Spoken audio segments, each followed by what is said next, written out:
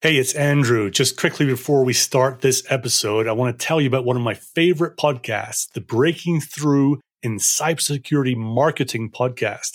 Now, I don't need to explain what it's all about because the name of it is so good, but here's why I like it. Firstly, the hosts not only know what they're talking about because they've been in the cybersecurity marketing world for so long, but also Gianna and Maria make it fun. They have personalities that come out in the podcast and it draws you in. And secondly, they get great guests, and together they make super useful episodes.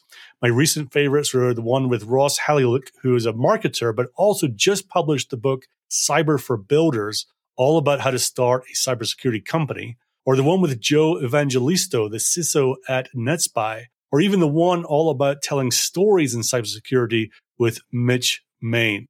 I could go on with quite a few more. And by the way, I'm not getting paid for this. I just really enjoyed Gianna and Maria's show. Check it out. It's the Breaking Through in Cybersecurity Marketing podcast. Now, on with this episode. Before we get into today's topic, I have one favor to ask of you. Please could you go to either Apple Podcasts or Spotify Podcasts and leave a rating and review of this podcast. It's one of the most important factors when people go searching for podcasts is the reviews that are there. And also it helps with the search algorithms as well. It only takes about 30 seconds to do, but to encourage you even more, in April 2022, for every review that's left, I'm going to donate $10 to World Central Kitchen.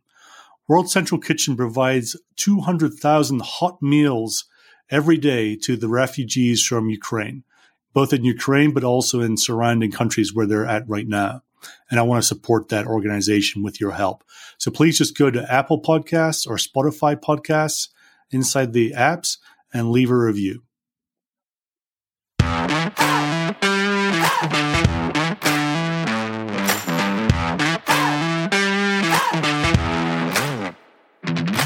Welcome to the Sales Bluebird podcast, which exists because at cybersecurity startups, it's hard to get go-to-market fit, grow revenue, and scale the sales team. Sales Bluebird provides tips, tricks, experiences, examples, inspiration, and ideas from people who've been doing this for many years and at many companies. I am your host, Andrew Monahan, and this episode is part of a series of podcast episodes on pipeline generation. It will be no surprise to listeners that the number one challenge right now for sellers in cybersecurity is generating pipeline. And in these episodes will be sales leaders, individual contributors, demand generation practitioners, and experts whose business is all about generating pipeline. We want you to have fresh ideas, approaches, and tips that you can use to transform your pipeline either as a sales leader or as an individual contributor. Today's guest on the podcast for 3 pipeline generation tips is Ryan Riesert. Ryan, you may have seen on LinkedIn many times with some awesome content that he posts on there. He's also the founder of Phone Ready Leads. He's the host of the Revenue Champions podcast. He's been involved in the outbound and cold calling world for years and years and just knows this space inside and out, knows what it takes, knows what's important, and is able to give us today 3 tips you can take away and use in your outbound this week. All right, 3 tips for pipeline generation. Tip number 1, if you're going to make outbound calls, make sure that you're calling people who answer the phone. Now that sounds kind of crazy, but on any given list, when you're prospecting, there's going to be 2 types of people. People who answer the phone and people who likely will not. The way the math works is that about 80% of your prospecting list who is likely to pick up the phone will pick up the phone within your first 5 attempts. 95% of that list is going to pick up within 10, and 98 or so is going to pick up within 15 attempts. So if you are using the phone to prospect, the 80-20 rules at play here. Attempt your list up to 5 times, and if they haven't really picked up, you may want to start to try other channels to engage those prospects.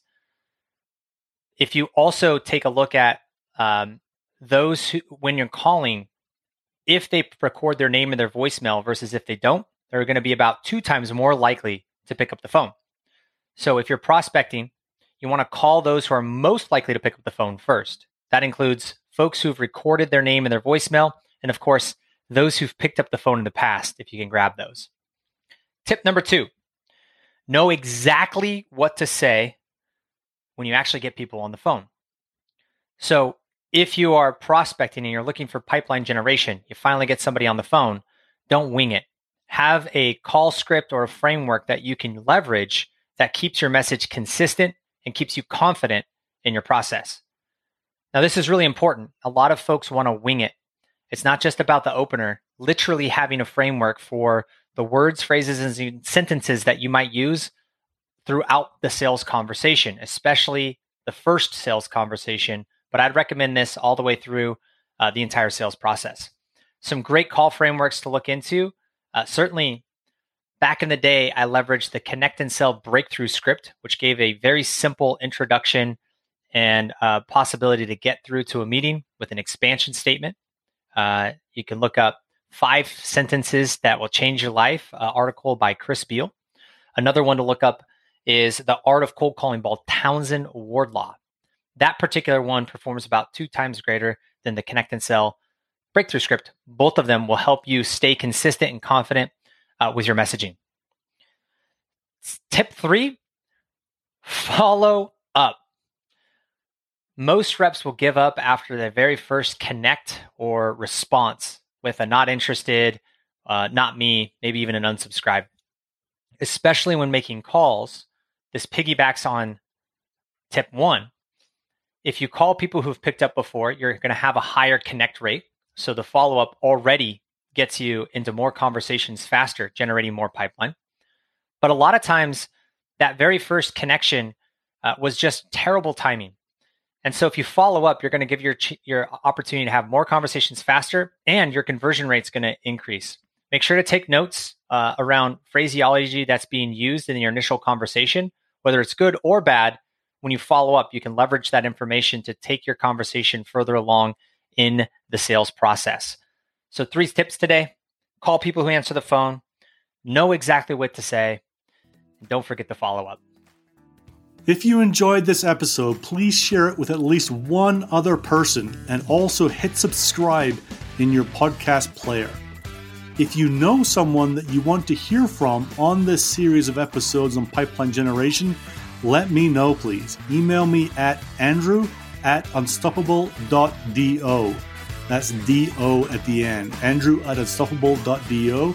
Or you can text me directly on 303-956-0024.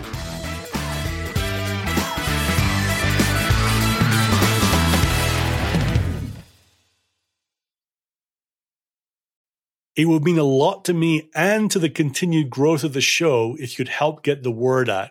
So how do you do that easily? There are 2 ways. Firstly, just simply send a link to a friend. Send a link to the show, to this episode. You can email it, text it, Slack it, whatever works for you and is easy for you. The second way is to leave a super quick rating. And sometimes that can seem complicated, so I've made it as easy for you as I can. You simply have to go to ratethispodcast.com/cyber. That's ratethispodcast.com/cyber, and explains exactly how to do it. Either of these ways will take you less than 30 seconds to do, and it will mean the world to me. So thank you.